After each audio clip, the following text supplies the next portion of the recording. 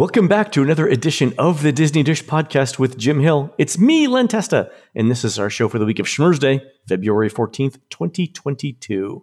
On the show today, news, listener questions, and in our main segment, Jim continues the history of Epcot's Communicore attractions. Let's get started by bringing in the man who says that any couch can be a sofa bed if you just forgot your spouse on Valentine's Day. It's Mr. Jim Hill. Jim, how's it going? It's going well, Len.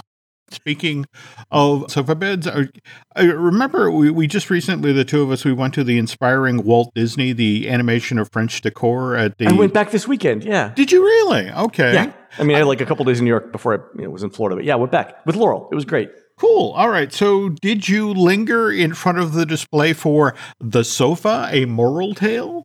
I did, actually. Oh, wow. Cool. All right. Well, to explain what Len's talking about, there's a story from 1742. They bring it into display because in Beauty and the Beast, you have people who are turned into objects who, the only way they're transformed back is an act of true love.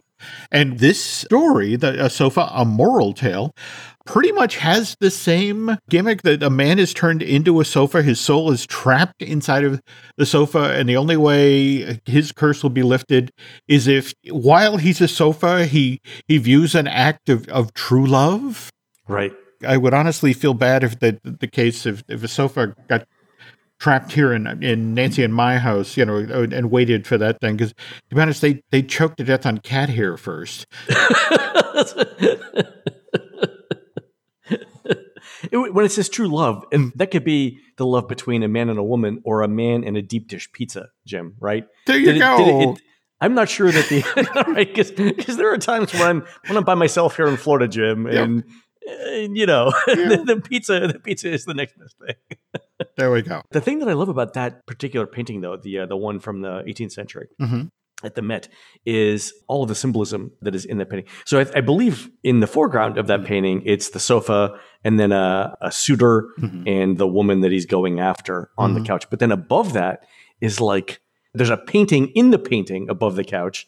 And it's like Mars and Venus. Is that it? There you go. There's a ton of stuff going on in that. It's great. It's great. Correct me if I'm wrong. We are in the last few weeks of that exhibit before it heads over to London.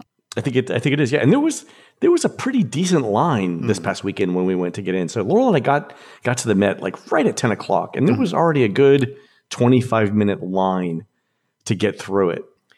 So, I mean, it's super popular. I would expect the Met to do other things. Also, remind me to talk about our friend Bethany Bemis at the end of this conversation.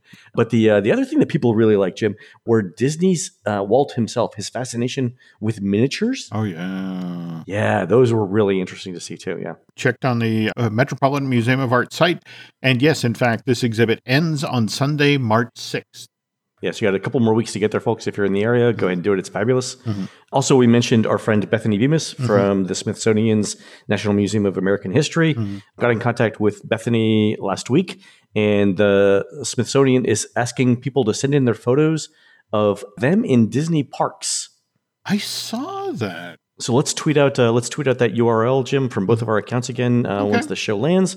And folks, yeah, if you've got any great family photos of you, your family in a domestic Disney theme park, so Disneyland, Walt Disney World, go ahead and send those into the Smithsonian. That's to prepare for an upcoming exhibit in 2023. Of course, we know what it is. Of course, we can't say yet, but it's going to be a blast. It'll be a lot of fun. Cool. All right, Jim, let's do a quick shout out to subscribers over at disneydish.bandcamp.com. Thanks to new subscribers Ward Seaster, Frank Joseph, and Derek Michaud, and longtime subscribers Dan at Smoky Mountain Magic, T.D. Anderson, and Nicholas Steinoff. Hey, Nick.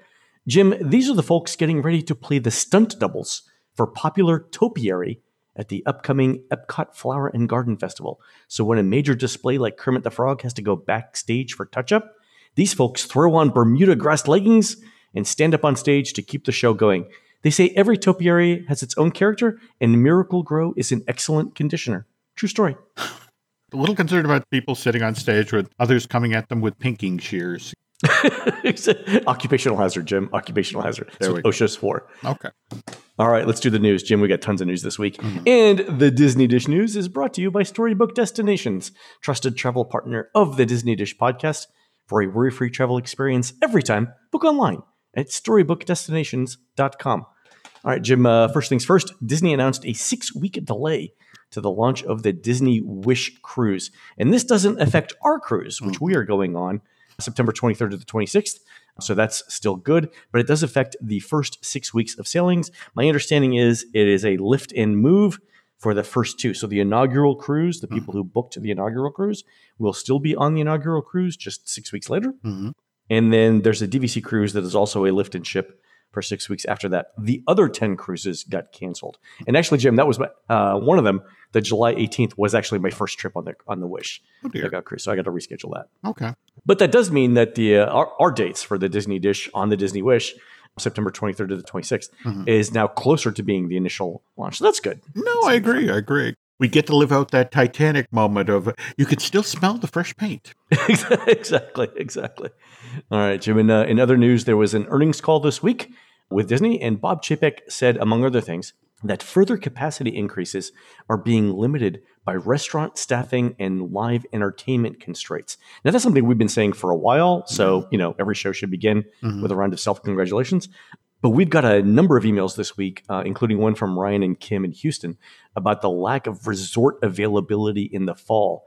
And I think this staffing shortage is what's keeping large chunks of resorts closed as well, because Disney doesn't want to sell hotel rooms to people who can't get into the parks, right? You're not wrong. Yeah.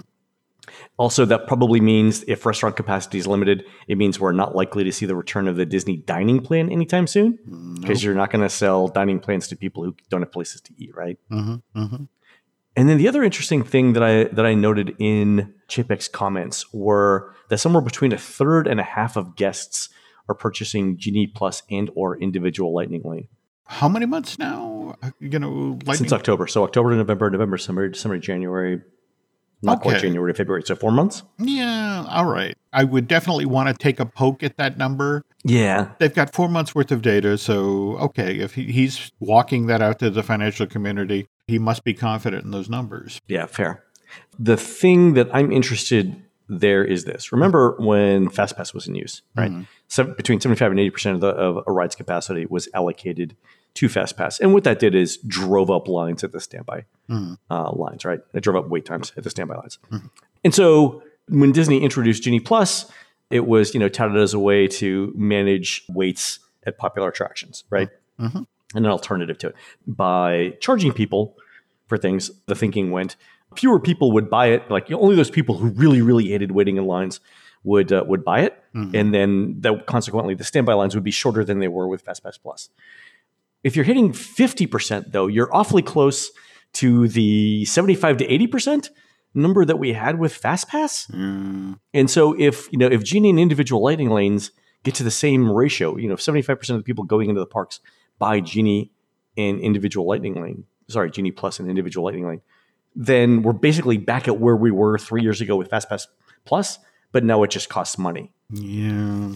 And if that's what they were going for, right? If that was literally it, they could have just said, hey, FastPass Plus is $15 from now on and saved, a ton of money in development. I'm not sure where we go from there. One option obviously is they could just keep increasing the price to keep the usage of Genie Plus and individual Lightning Lane at around 35%. Just in the past week or so, we had that price increase for Amazon Prime. Yeah, it was $20 it went up? $20. So whatever. Yeah. Honest to God, it could go. It was $139 now, right? Yes. It could go to $200 and I wouldn't care. Honest to God. I don't know what the upper limit is on what I would pay for Amazon Prime in a year. Definitely at $200, yeah. $300, almost certainly. $499, I might start thinking about it, but I love some Amazon Prime. Anyway, we're getting off topic. There we go. All right, Jim, let's do some listener questions. Here's one from Becky in the UK, who starts off with, thanks for all the brilliant content you guys produce. I think this was for someone else, Jim. I'm not sure.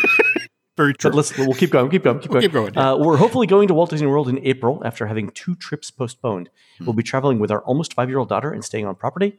We've been twice before, and we're huge FastPass Plus maximizers. As an obsessive Disney trip planner, I'm a bit concerned about our upcoming trip due to uncertainty around Genie Plus and individual Lightning Lane. Will we be okay with a touring plan in early entry, or do we need to buy into Genie Plus and individual Lightning Lanes to now have a good trip and see and do everything? The cost of this trip will be at least double the cost of our 2019 trip due to the lack of Disney discounts offered to UK guests, and the cost of adding Genie Plus on for our length of stay is another $400. All right. Thank you, Becky, for sending this in. So 2 things make this question interesting. One is that Becky's traveling in April, and Easter is really late this year. So Becky can still run into spring break crowds because Easter is April 17th. And then the second question that I had is whether Becky and her spouse will be going on any thrill rides individually without their daughter. So if they've got a 5-year-old, does the 5-year-old really want to go on Rise of the Resistance? So I'll break it down both ways. Okay. In January, Jim, you and I had our own Becky on the show, Becky Gandelon, who went over which Genie Plus and individual Lightning Lane attractions saved the most time in line. So for individual Lightning Lanes, our Becky thought it was these. Remy's Ratatouille Adventure, Rise of the Resistance, Frozen Ever After, Flight of Passage, and Seven Dwarfs Mine Train. Those are the most useful ones. And a good way of thinking about whether to buy an individual Lightning Lane is how much it's going to cost you for every hour you're saving. And that's good because a decent ballpark estimate is that you're spending around $15 an hour just to be in the parks. So anything that costs you less than $15 for every hour you save is a good deal. And based on that, individual Lightning Lane would make sense for Remy, Rise, Frozen, Flight of Passage, and Seven Dwarfs Mine Train, but not Runaway Railway, Space Mountain, or Everest. Now, of course, Jim, you won't need individual Lightning Lanes for all of those if you arrive early and head to one of them first thing in the morning. The tricky part will be Epcot because you've got both Remy and Frozen Ever After. But what I'd do there, and Jim, correct me if I'm wrong here, I'd go to Remy first thing, get that out of the way, and then head on over to Frozen Ever After and see what the line is like there. And then I would decide whether to buy the individual Lightning Lane. Also, don't we see a significant drop in the wait time for Frozen Ever After as we head into the afternoon, evening? I mean, as the crowds disperse and people head for dinner, that sort of thing? Or yeah, I mean, very, very late it would be. The problem is that Epcot's big. Yep. And if you're not directly at Norway and you have to walk over there, it could be 20 minutes. True. And it's 20 minutes of walking plus X number of minutes going back to wherever you need to go after your ride. And at that point, you've spent 30 or 40 minutes walking. Did you even save 30 or 40 minutes in line? Excellent point. Okay. That's the tricky part there. And that's what we see too with the utility of evening or extended evening theme park hours in Epcot. Yeah, it's great that there's no one in the park for 2 hours. But if every ride is a 15-minute walk from another, right? And they're not, but right, it limits how many things you could get done, right? Very true. As for Genie Plus, Becky, because you're going during a busier time of the year, and we know that up to half the park guests are going to be using it, the standby lines are likely to be longer, so that probably makes sense. But I wouldn't buy it for every day of your trip. What I'd do is I'd buy it for the first day you're at the Magic Kingdom or the studios, whichever one of those two you go to first. And I would make that one of your first in-park days, and then see how it goes. If you think it's useful, then try it at another park and maybe Animal Kingdom. So Magic Kingdom, Studios, and Animal Kingdom. The other thing I would say is don't forget to enter your Genie Plus return times into your touring plan because the software will optimize around those return times now. And I'm working on some extra code now to make that even better. And it looks like with just a couple of key Genie Plus reservations, you can get most of your wait times under 25 minutes. Wow. Maybe with one wait of like 45 minutes on a busy day. And then that's where you can decide whether it's worth spending the $48 a day on Genie Plus. Also, UK Becky, if you want to talk to our Becky about this, just let me know. Okay. All right. Meeting of the From minds. this is we've just got a bunch of listener emails about Genie Plus. Here's one from an anonymous listener who we're going to call Gene, who says, on last week's episode, you were talking about the ratio of lightning lanes versus standby line that are moved forward at the merge point. When I was a cast member, we had specific guidelines for this based on how busy the park was going to be. Very busy days were called Phase 4 and would push at least 30 people from the FastPass line and then only a couple from standby. Phases were a park-wide determination, and our managers would let us know what phase we were in. It sounds like Lightning Lane uses something close to this ratio. Yeah, I'd be shocked if they were doing anything different. It's unfortunate that they're doing this because it really slows down the standby line, even if there aren't a ton of people in line. I also speculate that because wait times go up, more guests are inclined to buy Lightning Lane. Now, if you'll excuse me, I have to go open the Cinnabon store. Do you get the reference? Do you know what it is? I'm sorry, I don't. What? It's Gene is Saul Goodman in Better Call Saul. So when he goes into hiding, he becomes Gene and runs he's a manager of a Cinnabon store. And I mentioned that because there was a great interview with Bob Odenkirk yesterday in the New York Times. I saw that. Yeah, really great. Yeah. It was funny because the New York Times was trying to describe what it was like filming the last couple days of Better Call Saul, but they couldn't give away any spoilers. So it's like I'm with some people in a house in the American Southwest. Okay. How much vaguer can we make this? Exactly. It was like Bob Odenkirk with these really, really specific memories, and then and then we headed west. Okay. Anyway, all right. More listener stuff. Our friends at WDW Magic reported on a Disney survey that asks this interesting question about Epcot. How would you rate your overall experience with Harmonious compared to your overall experience with Illumination's Reflections of Earth? Would you say that Harmonious was better, about the same, or worse? And Jim, let me just say, I have rarely heard of a more interesting Disney survey question than this. Yes. And let me just say, too, Disney already knows the answer, right? All they have to do is compare survey results, right? Yep. So I went back and I looked at our survey results from touringplans.com and the unofficial guide. And here's what I've got. And remember, Jim, we break these down into 6 demographic groups, right? Preschoolers, grade schoolers, teens, young adults, the over 30 set, and then senior citizens. Okay. So Reflections of Earth got 3.8 stars out of 5 from preschoolers, 4.2 from grade schoolers, 4.3 from teens, 4.4 from young adults, 4.4 from over 30s, and 4.5 from seniors. And anything around 4.5 is really good. Anything above 4 is basically above average. So Reflections of Earth, except for preschoolers, was above average to very good for every demographic. Epcot Forever was lower for every single category, never higher than 4.1. And so every group rated it either 4.0 or 4.1. Harmonious actually gets higher ratings from preschoolers and grade schoolers. So 4.2 stars and 4.3 stars for preschoolers and grade schoolers. And then but the issue that we run into there is that so few guests are sending in surveys about Harmonious that the margin of error that we have for those numbers is pretty wide. So I'm confident saying that, yeah, preschoolers like Harmonious better than Reflections of Earth, but that's about it. But we can actually say the opposite. We can say that definitely young adults, over 30s, and seniors absolutely like Reflections of Earth more than Harmonious. Like the numbers are pretty clear on that. So at this point, Disney's got to know that, yeah, maybe preschoolers like Harmonious better, but the people making the decisions, right? The young adults, the over 30s, the seniors, the people who are making the decisions about where to go and what to see.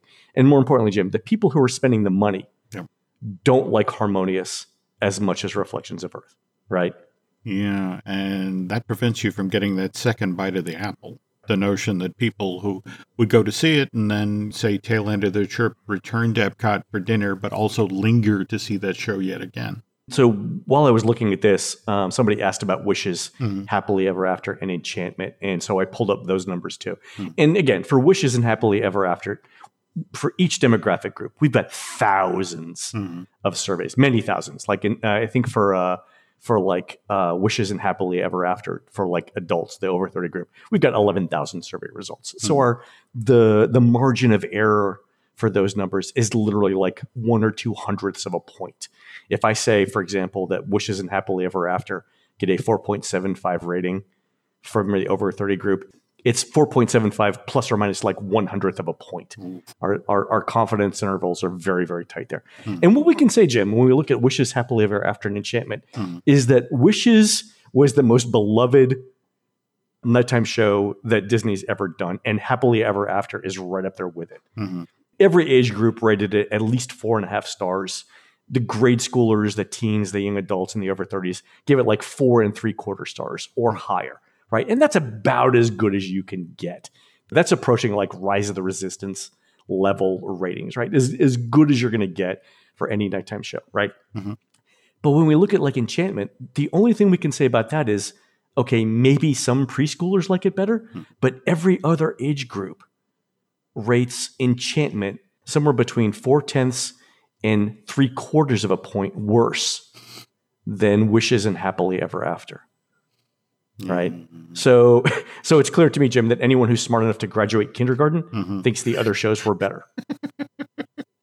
And let's not overlook the obvious. When you're 4 and 5, you haven't actually seen Wishes. You haven't even actually seen. Yeah, you don't know. Yeah, you don't know. All right, so I'll add, Jim, that I spoke with an insider this week about other surveys, and they added this. Survey results for Genie, so the trip planning service, have been disastrous. That, by the way, this is a quote. Far below the lowest expectations, alarm bells are ringing loudly. So, Jim, setting that aside, with the failure of Rivers of Light, this means Disney's now 0 for 3 on its latest round of nighttime events. Where do they go from here? The thing that's particularly concerning to the folks at Walt Disney Entertainment is they spent an awful lot of money developing Harmonious. Right. And it's only been running 19 weeks at this point, not even a full 5 months.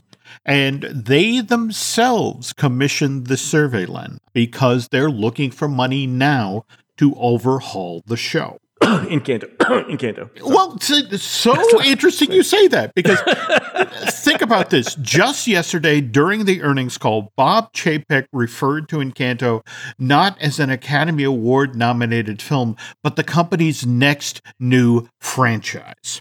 All right? Yes. Look for them to lean into Encanto in a big way.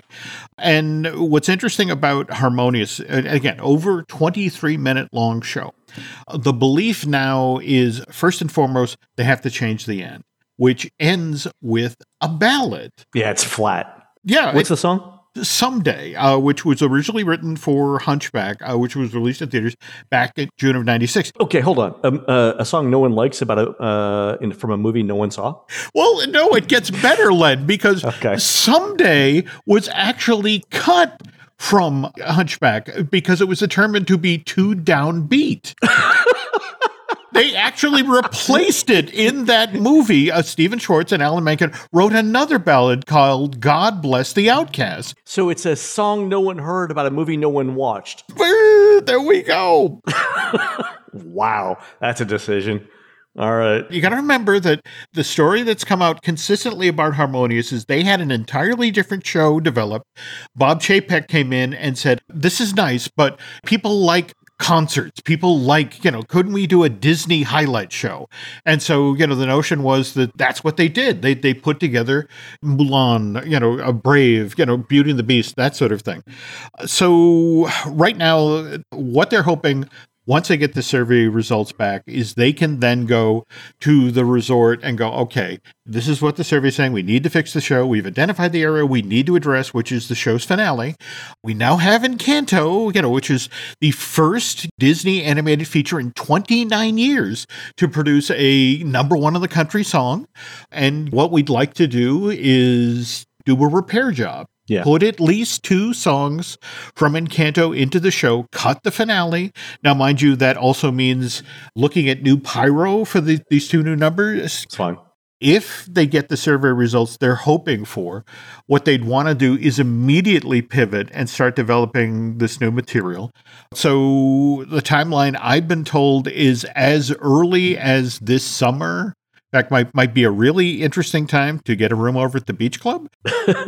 Be up around midnight, maybe there you go. Drinking some decaf coffee and right. getting out for pyro tests at Harmonious. That's it, exactly. But the notion of test the pyro then, test the music then, with the idea that the new improved version of Harmonious would debut for the fall of this year.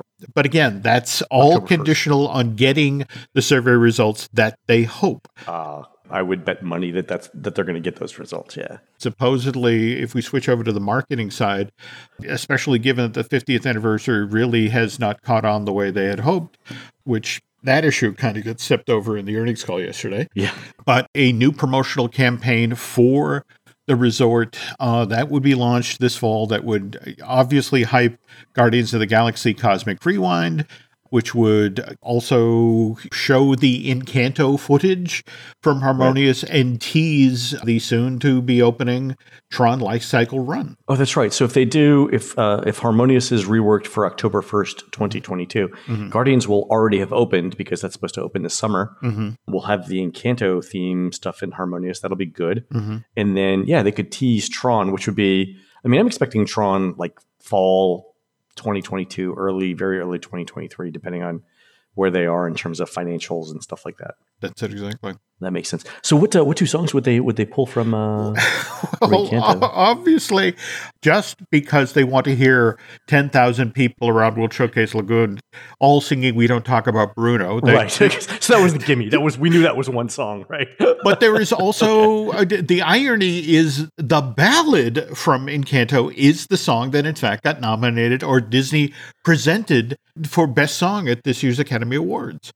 So it's, in fact, that's the thing of entertainment is like, do we really need to do the ballad? Because didn't we just get in trouble with Someday? And more to the point, the ballad is also completely in Spanish. They could say that, music brings us together as a family and then close with the family madrigal. Because that's a bop, as the kids say. There we go. Yeah, not a bad idea. Just keep an eye on this, and more to the point, if you're at the beach club and you hear some pyro in August and September, please reach out to Len and myself, okay? Yeah, definitely let me know. Yep. All right, one last question from our close personal friend, Chris Cox, who says, I'm considering a dining package option for Harmonious. On looking at the website, it only seems to offer the Roast and Crown or Spice Road table. Are any of the restaurants available? And if not, are either of those any good? I'm aware that you love the Sweet Spot. That is the only place that you can actually see everything. So I'm wondering if it's worth just eating someplace else and standing there instead. All right. So, Chris, those are the only two right now. And, Chris, since you're from London, I'm not sure you think that Rose and Crown is, exotic. But Spice Road Table is actually pretty highly rated. So that is option number one. The things I would consider here are this. Number one, do you like this restaurant enough to pick it just for Harmonious? And number two, are you going to order enough food at dinner to justify the cost, as opposed to just walking around World Showcase and eating and then hopping into a spot for the fireworks? If you wanted to eat dinner somewhere else that gets really good ratings, right now that's Teppan Edo, Spice Road Table, actually number two, Via Napoli, Garden Grill, Rose and Crown, Le Cellier, Beer Garden, and La Hacienda. All of those are above average in Epcot. So you could try any one of those and then try and find a spot for Harmonious. The alternative, Jim, is if Harmonious gets the individual lightning lane treatment between now and then, between now and Chris's visit, I would just buy the individual lightning lane instead of the dinner package. That's an interesting idea. Though, by the way, again, just put a bug in Chris's ear. Back in November, we did very, very well. There's that spot in front of the Japan Pavilion. That's what I was thinking. Yeah, that's why I mentioned Teppan Edo. Yeah. I mean, because not only that, but we also saw a number of folks who were up on the second floor who had a spectacular view of the lagoon, and you're almost where you should be to see the show. And it's worth it alone for the crazy pyro launches right there at the waterfront by Japan. Yeah. But let us know what you decide, Chris. I'd love to hear what you end up with. Yeah, so that might be the best option. Just go eat at Teppan Edo, come out of the restaurant, instead of going down 2 flights of stairs when you're done, just make a left, follow the second floor railing and walkway out to where it has a good view of World Showcase Lagoon, and just watch it from there. Killer. All right, Chris, let us know what you end up doing. All right, folks, we're going to take a quick commercial break. When we come back, Jim continues the story of Epcot's Communicore, which closed on January 31st, 1994, to make way for Innoventions. We'll be right back. Today's show is brought to you by BetterHelp. You know what's ironic? A lot of us out there will drop everything to go help someone we care about. I mean, we'll go way out of our way to treat other people well. But how often do we give ourselves that same sort of treatment? Seriously. We all want to be there for friends and family, but let's be honest here. You can't help those folks if you yourself aren't feeling mentally healthy. That's why BetterHelp Online Therapy wants to remind you that you matter just as much as everyone else does. And if you feel the need for some self-care, well, BetterHelp is online therapy that offers video, phone, and even live chat sessions with your therapist, so you don't have to see anyone on camera if you don't want to. More to the point, BetterHelp is much more affordable than in-person therapy. And you can be matched with a therapist in under 48 hours. So why not give it a try and see why over 2 million people have used BetterHelp online therapy? As I mentioned a moment ago, this podcast is sponsored by BetterHelp, which is why Disney Dish listeners will get 10% off their first month at betterhelp.com/DisneyDish. Again, that's BetterHelp, BetterHelp.com/DisneyDish. It's the new year, people, a time when we all set goals for ourselves, plan on finally getting around to those tasks that we've been putting off for weeks, maybe even months. And in my case, I am loath to admit this, but I suffer from too many subscription syndrome. When you're an entertainment writer and for work, you need to watch shows on Disney Plus and Netflix and Paramount Plus and Hulu. It's kind of a necessary evil. But that said, one of my goals for 2022 is to thin the herd, which is where Truebill comes in. Truebill is a new app that helps you identify and stop paying for subscriptions you don't need, want, or simply forgotten about. I know. A lot of companies make it hard to cancel subscriptions. That's what's great about Truebill. They make this process incredibly simple. Just link your accounts and Truebill will cancel your unwanted subscriptions in one tap. Your Truebill concierge is there when you need them to cancel unwanted subscriptions so you don't have to. Now, let me tell you, folks, making use of this app can be incredibly lucrative. The average user saves $720 a year by using Truebill. Don't believe me? Listen to what Truebill user Becca L. had to say. Hands down, the best financial app I discovered. In my first week, I opened up $187 in unused recurring subscriptions. I'm obsessed. I never want to manage finances without Truebill again. So if you'd like to join the more than 2 million Truebill members who are taking back financial control, go to the App Store or Google Play today and download Truebill today for free. Don't fall for subscription scams. Start canceling today with Truebill.com/DisneyDish. Go right now, Truebill.com/DisneyDish. It could save you thousands a year. When you need mealtime inspiration, it's worth shopping Kroger, where you'll find over 30,000 mouth-watering choices that excite your inner foodie. And no matter what tasty choice you make, you'll enjoy our everyday low prices, plus extra ways to save, like digital coupons worth over $600 each week. You can also save up to $1 off per gallon at the pump with fuel points. More savings and more inspiring flavors make shopping Kroger worth it every time. Kroger, fresh for everyone. Fuel restrictions apply. And we're back. All right, Jim, where did we leave off last time? We were talking about John Hench and George Rester, the designer of Communicore, and John Hench, who at the time was the senior vice president of White Enterprises, and how they'd made that determination to lower the interior space of Communicore by 30 inches so people outside could actually look over folks' head into the exhibits and the expanse of Epcot Beyond. In fact, I've come across a wonderful story about how they landed on that 30-inch thing. John, who was actually quite tall, and George went down to the model shop one day and broke out a stepladder, and the two of them literally kept going up and down the steps. To the effect of when could they finally see over all the people's heads who were in the model shop, and it eventually determined, okay, it's this step, and then they broke out the tape measure, and it's like 30 inches. Okay, cool. Very low tech, but it worked. But John was incredibly hands-on when it came to Communicore. He wanted this part of Future World to have a huge impact on the public. This part of the park, rather than the attractions, face it, if you're in Horizons, you look at the world where we're the far off future, where we're living in space, or we're under the sea and sea colonies, or we're flying our cars over orange groves. That's great, but that's the far off future. But I want to talk about the future present. I want to talk about the future that's just over the horizon. And so technologies that people are actually going to be using sometime in the next 5, 10, 20 years.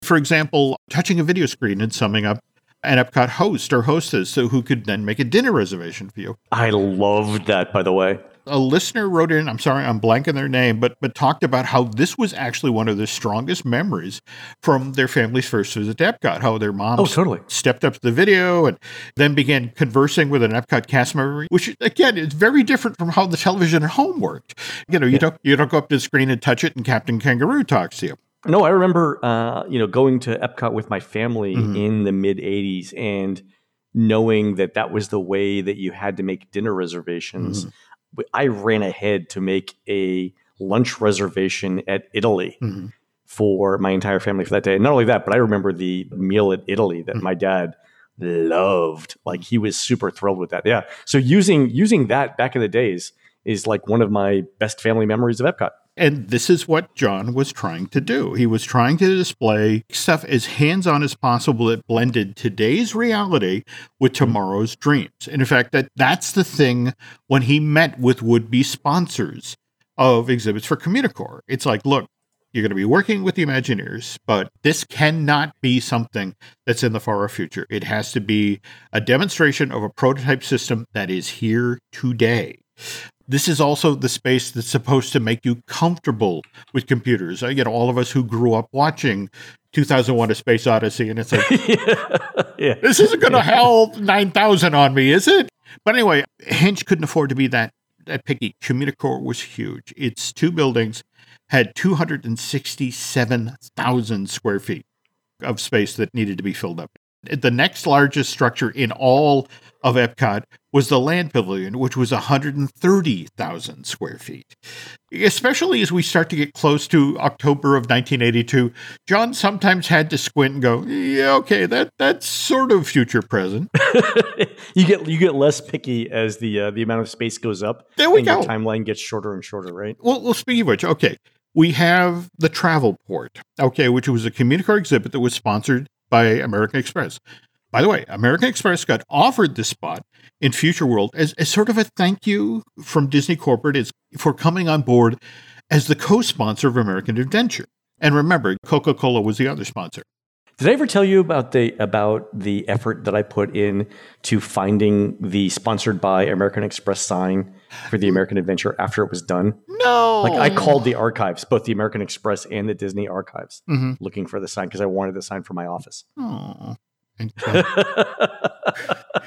Never found it, but anyway.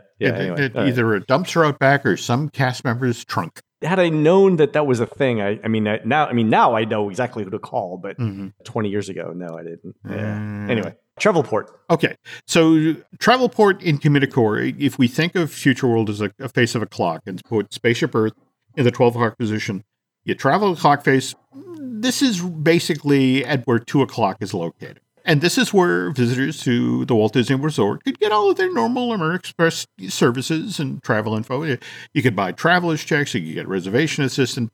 But again, remember, American Express Travelport is located in Communicore in Future World, and Hench was insistent that corporations had to do something future present. So Have you ever heard of the World Festival Sphere? The World Festival Sphere. Oh, this is the it's the travel agent thing that was it Spaceship Earth? Or was it? Its design was reminiscent of Spaceship Earth. It was a 14-foot in diameter sphere. Travelport was going to be a travel agency of the future where guests could experience various destinations before they booked their vacation package. So they work with the Imagineers, and I'm reading for the actual Epcot Center press release from summer of 82. The Sphere was going to be a magic crystal ball that then previewed exotic travel destinations from around the globe. So the concept powering the Sphere, both ingenious and kind of simple. Say you're thinking of taking your family on a South American adventure. So the way the Sphere worked is you'd first tell the attendant at this Communicore attraction you wanted to experience the Republic of Colombia, that Epcot host or hostess would then input the proper destination into the computer that powered the Sphere. You then stepped inside, and for 60 seconds, music and images from that country would then wash over you. And very Brave New World-y sounding, don't you think? I remember seeing, was it Morocco? There we go. Here? Yeah. And it was like, I came out of it, my parents were doing something in there. Yeah. I came out of that going like, let's go to Morocco. Morocco looks cool. That's it, exactly. That it was outfitted with all sort of video and elements and theatrical, and the whole goal of the exhibit was, as you described, was to temporarily overwhelm all your senses, make you feel like you had to go to vacation to this part of the world. I'd forgotten where this was. I thought it was in World Showcase, but no, you're right. It was in Communicore. Yeah. From talking with veteran Imagineers, the prototype of the World Sphere, the one they built back in Glendale, initially had a smellitizer element.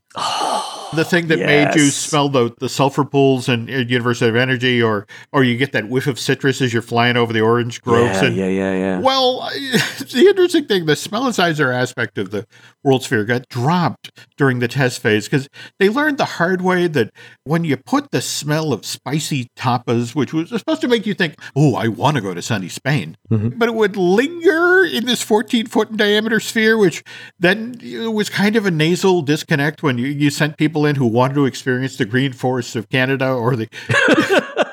It's like, why am I smelling? They've got hummus in Canada? There we go. So, all right. I remember that. That was a fantastic idea. I really enjoyed it a lot. And remember, the whole notion of future tech. So same thing. We're still getting people used to the idea of touchscreen stuff. So do you remember in the travel port thing that American Express did, they had 5 different vacation stations where as you're waiting for your chance to get into the World Festival Sphere, you could kill time by standing in front of a television and, okay, I want to look at a 60-second thing that would tell you about a specific vacation destination.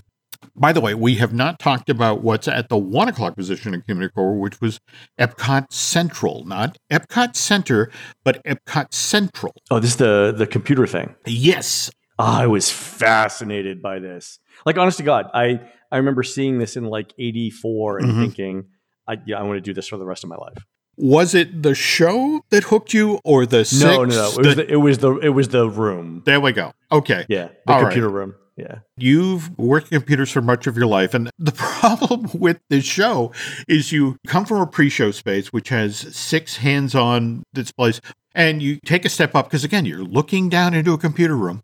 And, you're there in front of that wide bank of windows looking down at a bunch of beige rectangles. And then they start the Pepper's Ghost effect, which, if you talk about the version in 84, you had the young woman walking along the top of the computers and talking to you.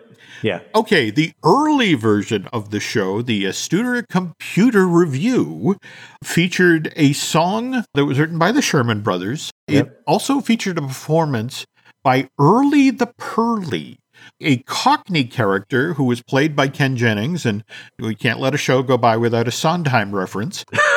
Apparently not these days. Go ahead. Okay, but Ken Jennings was actually in the original Broadway cast of Sweeney Todd, the Demon Barber of Fleet Street. He played Tobias, the boy in the show who sang, "Nothing's going to harm you, not while I'm around," not like those murderous animatronics over at Westworld, but we won't talk about those.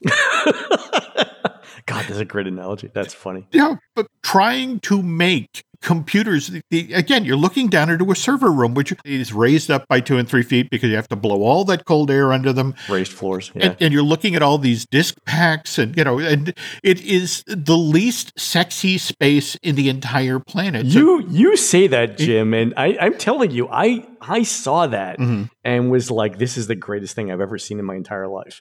Like, I loved everything about it. Like we're talking about this now, and in my head, I can still see the scene. Wow, that I saw. That's how much of an imprint that had on me. I loved it. You say that, but it's like I've seen the surveys, and one of the reasons the original Astuter Computer Show, it was one of the very first things to close at the original version of Epcot. It was closed by January of 1984, and that's what I actually missed it because I think my first trip was February of 84. There you go. You got the second try at a show. I got it. Yeah. But the funny thing is, you've heard the Astuter Computer song, right? Yep.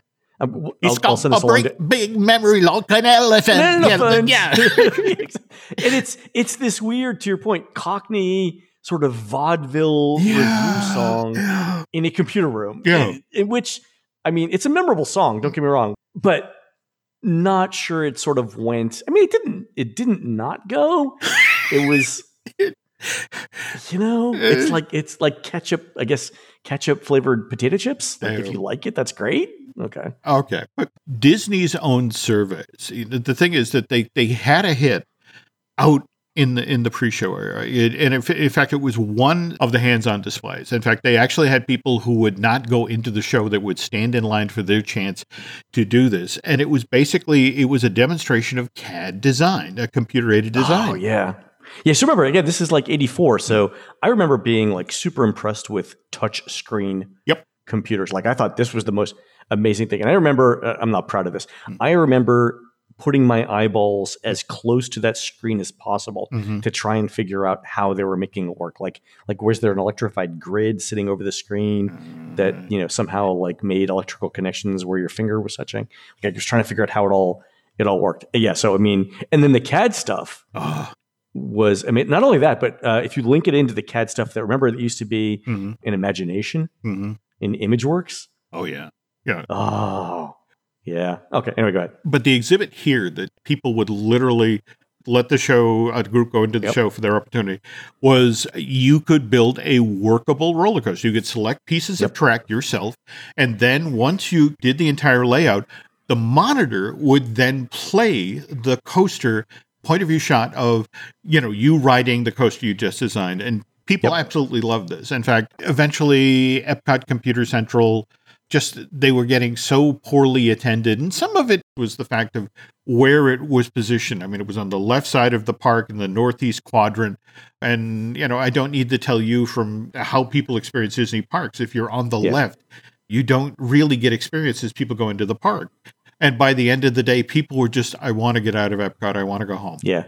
And the thing is, too, it's not a ride. For a certain subset of nerds like us, I guess everybody listening to this show, we probably ate that up. But for, 80% of the people that went in, it was probably like, well, that's interesting, but maybe not. So you had this one exhibit at this underattended attraction at Epcot in its community core section. But this weird spike in, we love this, we want this. And so we jump ahead to June of 1998 to Disney Quest opens, and we get Cyberspace Mountain. The key difference here is, once again, guests can get in line. They can sit in front of a touchscreen computer. They can assemble their own coaster. But the difference is this time, they now get to ride it. They get to climb into a capsule and physically experience their coaster. One of the things I love about Disney is that's a cool idea. We need to circle back on that at some point. And they did again a decade later with Some of All Thrills in Epcot, right? Yeah, they did. Which is design your own roller coaster and then get it in. And also, that's in Future World. So, that is super interesting. One more installment here. We're going to wrap up the series with next week's Disney Dish. We're going to walk through the rest of Communicore and find out which aspects of this Future World space still survive today. By the way, Jim, I know I've talked about it on the show before, but for people who maybe are new listeners, when American Express used to sponsor the American Adventure and the Travel Port, I spoke with, and I worked at American Express for 20 some years. I actually got to talk to the people who were stationed in Epcot for American Express. And Jim, it's difficult. There are two jobs in this world that are the absolute most difficult to get. The second most difficult job to get in the entire world is Pope of the Roman Catholic Church, right? That's an exceptionally difficult job to get. But the most difficult job to get in the entire world, and everybody knows this, is head coach of the Pittsburgh Steelers. So, and I'm not joking here. So dating back to 1966, fewer people have been head coach of the Pittsburgh Steelers than Pope of the Roman Catholic Church. That's how difficult it is to be. Okay.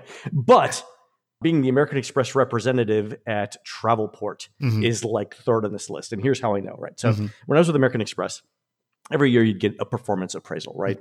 And you'd be ranked from like 1 to 5 in 2 categories. One was your goals, like whatever performance goals you had for the year. And the other one was on leadership. And for American Express, 1 was the best number you could get. So you could get a 1 in leadership or a 1 in goals, or you could get a 1-1. But it was extremely difficult to be rated 1. Essentially, you had to be in the top 2% of American Express employees in that particular category to get a 1, right? So to get a 1-1 means you're like the top 1% of the top 1%, right? I achieved that exactly once in my 23 years with American Express, right? Okay. Double once. Very difficult to do. Okay. Right? So I was talking to the employees who were working in the travel port one day. I'm like, how do you get this job?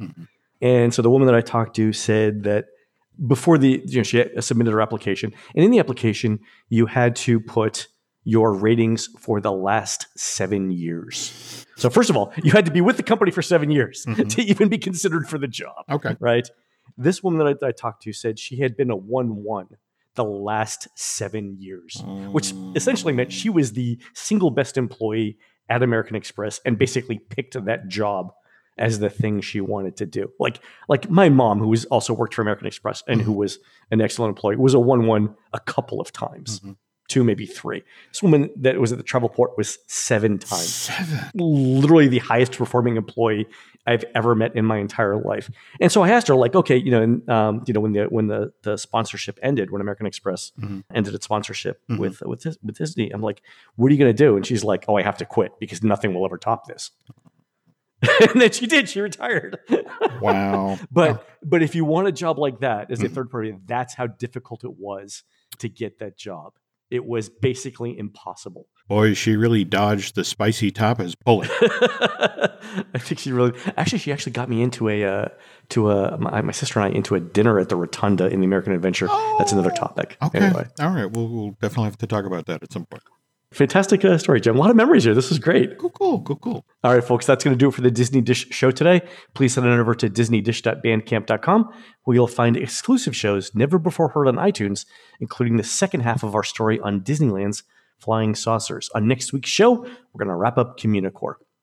You can find more of Jim at jimhillmedia.com and more of me, Len, at touringplans.com. We're produced fabulously by Aaron Adams, whose theme, The Kitchen, a multimodal upgrade, including fold-into-the-wall workstations, spice racks with USB chargers, and Zoom-friendly noise-canceling wall treatments, will be featured at the Billings Spring Home Improvement Show on Saturday, March 5th at the Metro Park Expo Center in beautiful downtown Billings, Montana. While Aaron's doing that, please go into iTunes and rate our show and tell us what you'd like to hear next. For Jim, this is Len. We will see you on the next show.